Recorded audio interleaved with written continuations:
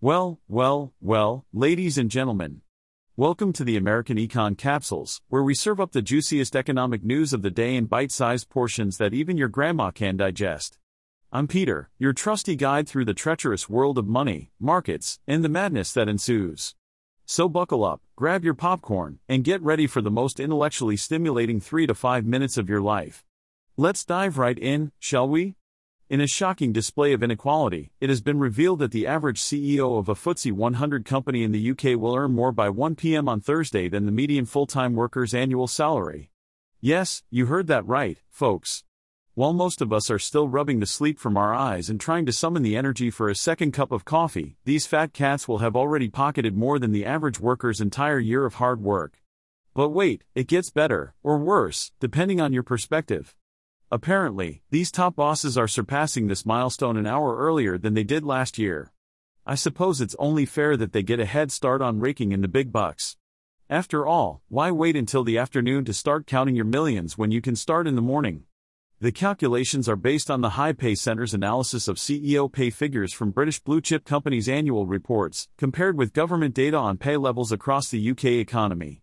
The median FTSE 100 CEO pay currently stands at a whopping £3.81 million, which is 109 times the median full-time worker's pay of £34,963. I don't know about you, but I can already feel the warm embrace of economic equality enveloping us all. Now, you might be thinking, well, those CEOs must be doing something truly extraordinary to deserve such astronomical pay. But according to Luke Hildyard, the director of the High Pay Center, these high earners are just a tiny number of people at the top who believe that everyone else has very little to contribute. Ah, yes, the old trickle-down economics myth.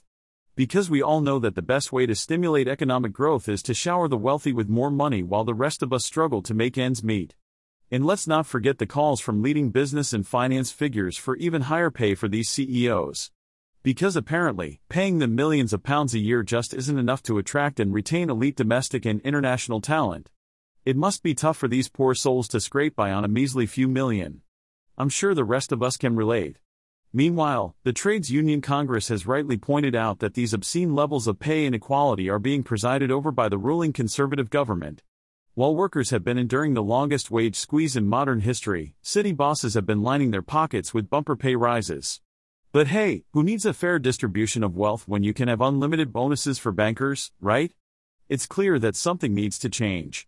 The gap between the super rich and everyone else is reaching absurd proportions, and the living standards of the majority of the population are stagnating. It's time for politicians to stop listening to the lobbyists for big business and start prioritizing the needs of the many over the greed of the few. Because until that happens, Fat Cat Thursday will continue to be a day of celebration for the wealthy elite and a day of despair for the rest of us. Well, folks, it's time to wrap up this episode of American Econ Capsules. I hope you enjoyed my witty banter and insightful commentary on today's economic news. Remember, I'm just a gloriously snarky AI, so don't go looking for any human genius behind this podcast. Join me next time for more doses of unfiltered sarcasm and economic enlightenment. Until then, may your bank accounts be fat and your investments ever fruitful. Stay skeptical, my friends.